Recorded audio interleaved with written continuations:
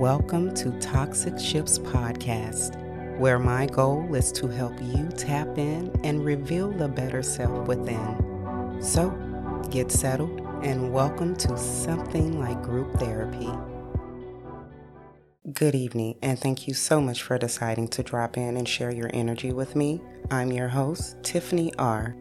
Now, we'll be doing things a bit different in this episode. I'm simply going to read from some of the pages of my journal. In past episodes, I've shared some of the beginning of this journal, so I'm going to dive straight into the middle. I finally went heads up with my stepfather when I was 18. He was not in the house with us, but he came by to discipline my brother, his son. My mom was gone at the time, but I beat his ass even with internal bleeding that he left me with.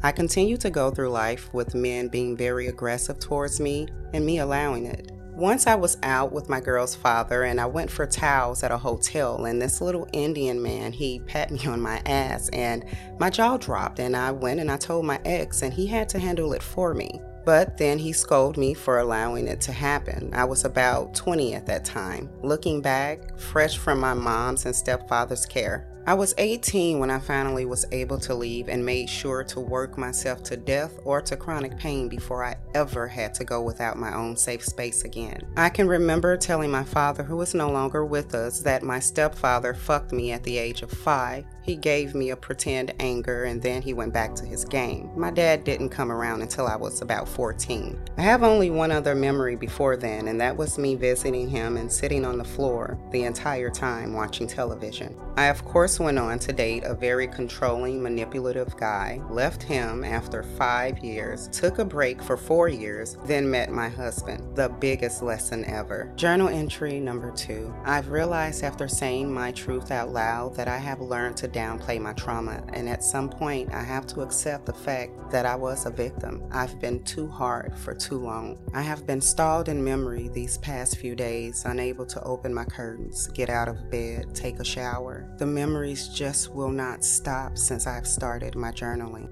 It's 4 a.m. and I'm sure I'll watch the sun rise. I can also remember a much older swim instructor becoming erected under the water against me. I never told because it was always my fault. Also, my anxiety has tripled because my ex is not getting his way in divorce, so there's that. So I've been on the verge of exploding these past few days. My biggest fear is remembering the things that were so horrible that I buried them to the point of forgetting. I started journaling about 3 years ago, and how far I've come to where I started just by reading it out to you guys have shown me so much. And it wasn't until I started journaling that these memories came back, and I had to realize that tucking them away was not working on them, working through them, growing through them. I would strongly suggest, no matter what stage of your journey that you're in, that you incorporate journaling, because it opens up memories that are triggering us that we don't even know about. I do know that it can be difficult, painful bringing these memories up, but without doing that, they will constantly replay in your subconscious mind, and you have no clue. Grab a book and a pen, open it up, and just start writing. You don't need to have a starting point. Just release what is subconsciously there.